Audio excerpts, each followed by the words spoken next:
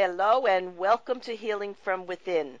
I am your host, Cheryl Glick, author of Life is No Coincidence, The Life and Afterlife Connection, The Living Spirit, and my soon-to-be-released book in the trilogy, A New Life Awaits, Spirit-Guided Insights to Support Global Awakening, which shares stories of awakening, spiritual communication, healing energies, miracles, and ways to go within to utilize intuition for a clearer view of life in its multidimensional aspects. And today I am most delighted to welcome Dr. Winfried Sedhoff, author of The Friendship Key, as he offers insights into ways to honor lasting peace through united communities, stronger relationships, equality, and improving life for all.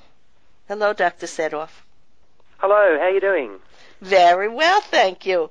Winfried, as listeners of the show are well aware, my guests and I share intimate insights and views on the dual nature of life, our spiritual energetic components, as well as our human condition, always shedding light on evolution and how we can awaken to our thoughts, our actions, and how we're influencing the world and universe.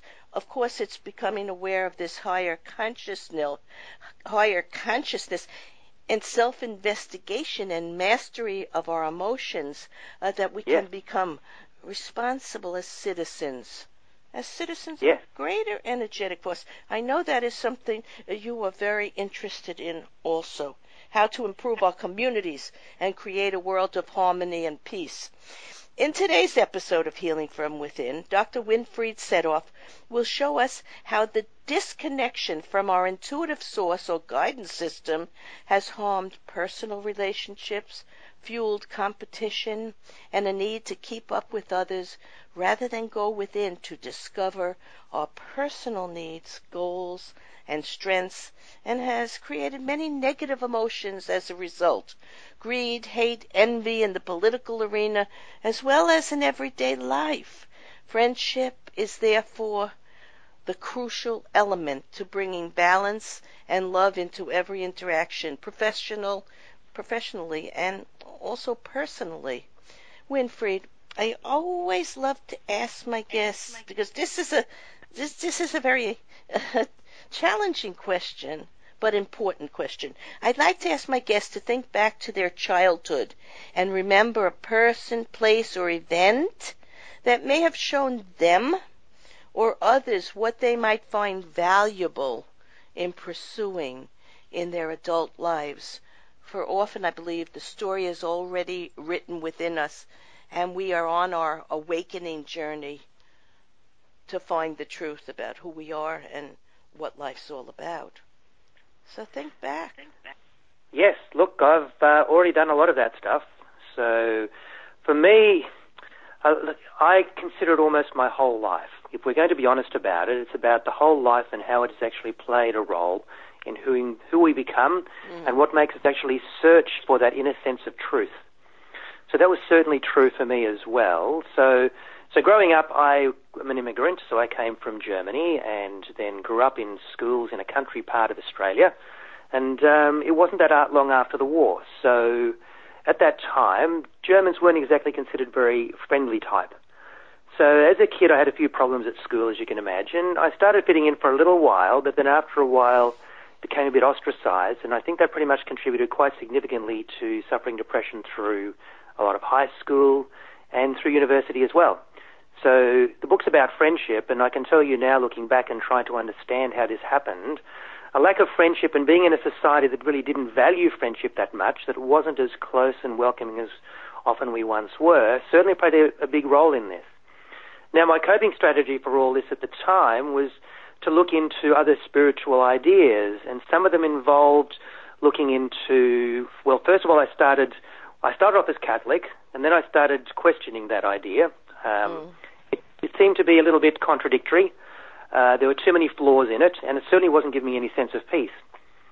So then I started looking at other alternative areas, what we consider now the more spiritual views, and I came across a few authors who I found interesting. They were interested in astral travelling, telepathy, clairvoyance, all of those kinds of interesting ideas. Some of them were interested in Buddhism, so I started looking a bit into Buddhism. But then eventually I became a doctor, became very busy, and realised at the end of all of this, even after I was about to do my specialist training, that I was really unhappy still. There was something missing that was really important that I needed to sort out. And I wasn't going to find it from psychiatrists. I wasn't going to find it by talking to other people, because all my beliefs and everything that I had kept me going for so long I found weren't working very well for me. So I decided to do something rather radical. I took some time off and resigned from my training position as a specialist, and basically sat myself in a unit in Sydney, a rental property, and only went out every 2 weeks, sat down on a bed, and decided to look inside myself to see if I could find an overall sense of connection with all things, a sense of truth. And I sat down there for a while, and you had to face all my fears and all my emotional pains and all those other things. But eventually, over about a 2 to 3 month period, I actually found kind of what I was after, that connection that I was after. And it's the foundation of that coming out of that helped me to understand, okay, well, what is the essence of humanity? What drives us to do all this? How can I understand humankind from a personal point of view? So the way I looked at that was to say, okay, well, what are the sorts of feelings? Let's look at feelings to see if we can understand feelings. Let's look inside them and try to actually explore them and see what they're about. And I asked the simple question, what is the basic feelings that make us up who we are? It was very hard to work it out, because if you look at feelings, there's pretty much an infinite number of feelings, which makes it very difficult. But I kind of found a way. I just broke it down into extremes, because within two extremes, there's usually an infinite number of variations within it. So I looked for the extremes. What are the extremes we have? Well, one of them's fear. Fear is pretty much there all the time. And either it's just very mild, that it keeps us alert, or it's so extreme that it terrifies us. But then the other one I found was, well, fear doesn't do the job in its own, because it doesn't really motivate us. It can stop us doing a lot of things, but it doesn't, say, make us want to eat. So I learned that the main things that seem to drive us are also motivations, desires. And that became the key, because once I understood that, then I could understand so much about what we feel, what we think, what we do, and our connection to ourselves and to the land. And, of course, I grew up in the countryside, so the land became a big thing for me, and on a spiritual level, it helped me quite a lot to recover from who I was. Right. Well, you know, when you're talking about emotions, yes, there is a gamut of emotions. And I believe as souls having a physical life, that's exactly what we're here to do. We're here to experience every emotion, from the negative to the positive or blissful, joy. And I think almost every experience and interaction is dealing with going from fear or some form of negativity to wanting to feel comfortable in life, in our body, in our relationships, and moving towards more positive emotions, happiness, joy, and peace, and love. So yeah, you were a sensitive soul and a boy, and you were put in a difficult position. Because, you see, my grandfather was from Germany, too, and he was an immigrant in this country, in the United States.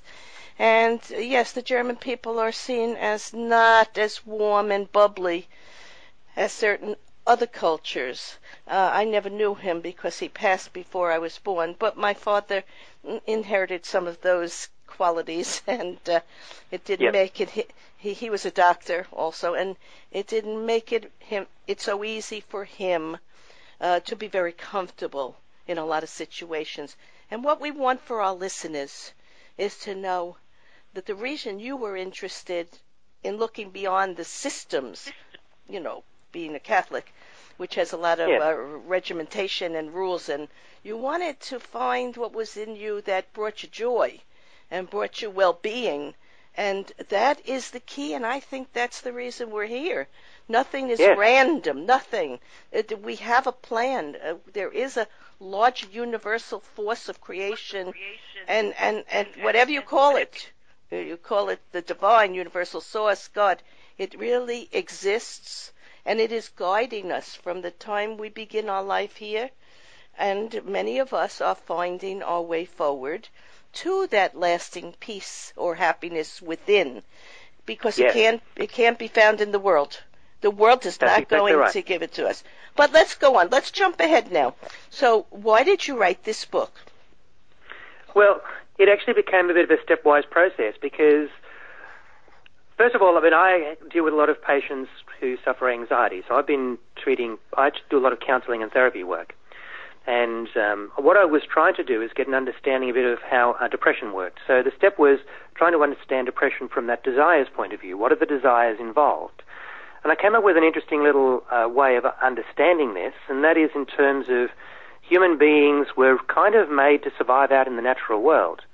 All right? For millions of years, we've pretty much been tribal people who lived among a group of friends who were really closely connected with each other. Okay, and that was really important for who we were. So friendship was what kept us safe and secure and gave us that warm and fuzziness. It made us feel good to be around people who cared. So that was a large part of who we were. Now, what I ended up doing was looking at it from the point of view as I was seeing a lot of mums, a lot of single mums in particular, really struggling, and they were spending, say, a lot of time with their kids, but maybe not enough time with their friends, or maybe they didn't have time for themselves. I've asked a lot of women, do you get self-time? And the often answer was, are you kidding? I don't have the time. I'm way too busy for that. And yet that's the time when we do the self-reflection. Yes, and they're struggling for balance in their life, and they don't have the support system as single mothers very often. And it's a sad condition throughout the world because family is so important. If you don't have perhaps a husband, perhaps you have grandparents or you have sisters, siblings who can be part of your family and help you a great deal. But let's face it, raising children is a very challenging situation for many, many people. They're not prepared for it. And what happens during those first 7 years of your development either guides you into feeling that you're safe in the world and will help you develop a strong psyche and sense of joy and happiness within yourself, or the opposite. And there's a lot of failure going on in the world. Completely. And this is what we're hoping, that people are going to begin to feel what you felt at some point, that there was an emptiness in your heart, there was something more. Yes. There was your soul, there was your spirit, there was an energy of complete love and compassion, which is not of the physical world. It's of the spiritual world. So you and I and over 700 people that I've interviewed on many different topics all lead back to the same topic, that we are one. We want to be unified. We need to work together cooperatively. We have to stop this dog mentality, which we're seeing now work out politically throughout the world. Because people are, as you and I, we found it, but they're seeking it on a conscious, a collective level right now. And I don't believe this is random. I think it's a spiritual evolution that will bring us forward with great healing for the world. But we're going through some difficult times to get there. Now, totally. You have a vast knowledge of the situations of disconnect in the U.S., Australia, and many other countries. How did this come about? How did your interest in this? Because I'm not a very political person, and this is not a political show. But the last 5 years, when I started to see this disconnect and realized that social media was damaging our children, I was a former elementary school teacher many years ago. I've had many careers, and now I'm an intuitive Reiki energy practitioner and author. But I started to feel that the world was going in the wrong direction, and I started to pay a lot of attention to what people were saying, and I realized that I would say over the last 40 years, many of the politicians have taken us in a direction that is not best for the world at large. Their reasons may be personal, their reasons may be collective.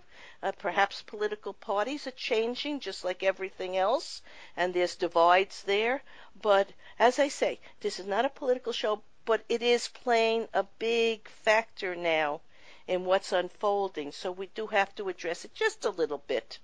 Okay, well, yes, absolutely. Just a little bit. We're not going to go heavy into that because, we're going to get a lot of flack from the network on that. So tell us about what you started to see in the USA, Australia, and other countries.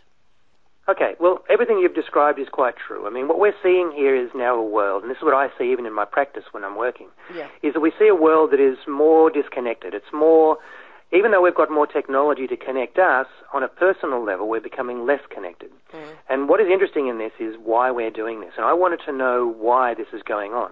Why did we get the inequality? Why are women treated so poorly in our society, and why has that been going on for so long? Mm. Okay, why are we putting people last? Why are we making profits so important? Why are we always going to war? Why do we keep making empires, which we've been doing for thousands of years now?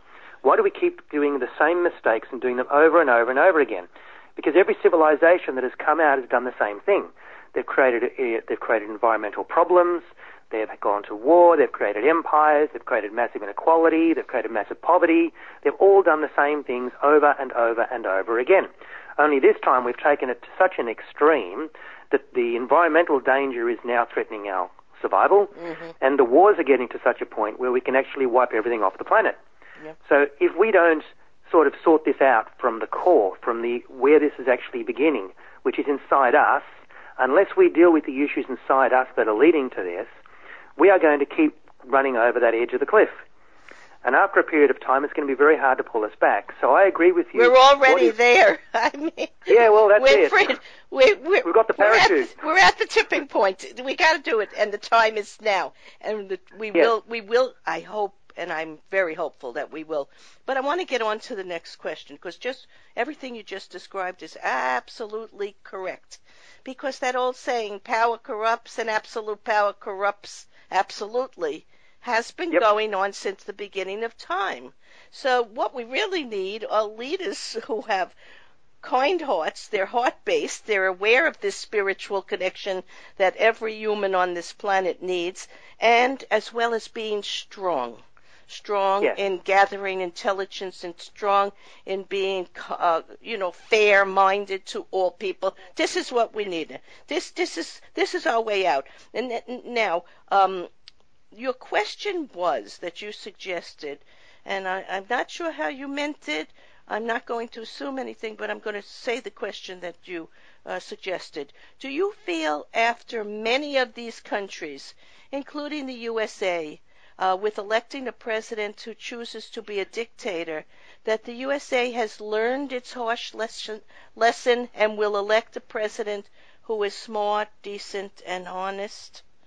Now, that's quite a loaded assumption, and part of the problem with the political challenges right now is there is so little kindness or moderation in how we view leaders, or indeed anybody or anything else. There's too much judgment, there's too much opinion, there's too many invested interests, there's too much money involved. So You're right. So what have we forgotten? We've forgotten no one is perfect. There always needs to be compromise, and judgment really needs to be put away forever. It needs to be gone. I know we all have opinions from our childhood. We all have little beliefs that are very hard for us to now see in our adult life that they no longer work for us. But we can do it. We can put aside what no longer works, and we can know there's a universal plan, and we have to move above and beyond the smallness of the thinking that has been in government, in education, in the medical industries. We've got to grow. We've got to grow. Now, in my new book, I just want to say this because it's coming out February 7th, and my new book is A New Life Awaits. It's very much focused on many of the ideas you have also, guided insights to support global awakening. And when I say global awakening, I mean global healing, global well-being, personal well-being, understanding who we are as spiritual beings. But I don't think it's the economic, political, religious, or social stresses of our times that are creating this chaos. But as you said, a separation from our spiritual connection to the universal source. And once that's reignited, the world will heal and move forward. So for those listeners, if you go to my website, CherylGlick.com, and go to the book page, you can read the epilogue that is posted and understand why we have the President Donald Trump now, who's president, why that has happened, and how we have to live through all the changes that are happening. No one's policies are 100% correct. No one's policies are 100% wrong. But we did have an election. This was the outcome. And instead of fighting each other, we need everybody to come together. That's my opinion. And that's my feeling. And we've got to move forward to having those kind and good and well-meaning leaders. But we can't judge a person because we don't really know them. We don't really know them. We just know things we like and things we don't like. And no one's perfect in everything. But if some good's coming out of it, it's absolutely part of the divine plan for now. Yeah. And absolutely. And it's true also that the more we learn about ourselves on an emotional level, the more we can understand each other. And then the more we understand each other, the less judgment we put on each other. So it's about if we understand our emotions and our feelings and how they create what we do and what we think, then we become less judgmental of others because we can see the connections of all these things that have made us who we are. But then we can also see beyond it, which is where friendship comes in. We can start to see which is more important. Is friendship more important, or is it accumulating stuff? Is it impressing other people? Is it trying to accumulate power? Which of those is going to actually resonate best with us in our heart and give us a better chance of creating something more wonderful? Because look, you're right. I mean, I'm seeing this politically as well, and it's a horrible thing to see when we see so many things happening that are so bad. For you and I, as spiritual sort of messengers, it's painful. It's purely painful, but we have a responsibility to be neutral and to be fair-minded and to hope and work for the best to come out of it. Now, you said you're not a doctor, not a politician, and why you feel you have some of the answers to change our political situation and other things that have to be changed. You wrote this, and I liked it very much. You wrote, like many of us, Toby, he must have been one of your clients, patients, didn't know how to communicate in a way that worked. Having had a tough childhood, he suffered more than his fair share of verbal and physical abuse. There wasn't anyone there to teach him how to get on with others in a way that let him feel calm and want to make others want to be around him. Instead, he was always on guard and on the defense. It was like he was just waiting for the next person to attack him, and some did. After a while, we started talking about friendship needs and desires, what people want from us to feel comfortable and satisfied in our company. And the next time I saw him was several months later. I almost didn't recognize him. Gone was the shy guy, hunched forward, trying not to look you in the face. Now he stood tall, seemed calm, and almost had a smile on his face. And I couldn't wait to ask what happened. He said it was simple. All he did was treat people like friends, and they just treated him different than they used to. And there's the whole ball of wax. There is the game that we must teach all children, not to think badly of themselves or anybody else, to see the best in each other. And when we don't like something, because people are on different paths, they absolutely are. They have different journeys to walk and different problems to deal with, and we may not be comfortable for them having to do that, but still we have to allow it to happen and wish for them help from above. I always say, Spirit help them, because I might not be able to, but you can. Yes. And help from within. And from within, yes. Well, from within is our connection to the above. It's the same energy of the all. Yeah. So I think that's great, and I think you and I are hitting on something today that really is the key to this revolution and evolution all over the world. And we just have to make sure we talk about it. But I have another important question to ask you, because this disturbs me a lot. Why do you think more white men aren't more vocal in support of women? Why do you think that? Well, that goes back a long way, really, because women have been treated badly for so long, and white men have had privilege for so long, they're very reluctant to give up their power. Well, I think it's the patriarchal religions, right? Yeah, well, that certainly has contributed a lot. Yes, it certainly may help to maintain their power base. Mm-hmm. But look, I looked back at a lot of cultures and saw that there were a whole lot of cultures, tribal cultures, that actually revered women enormously. Yes, I'm aware of that, yes. Yeah, and so I was fascinated. How did this all go wrong? And this is where I find looking at desires actually helps.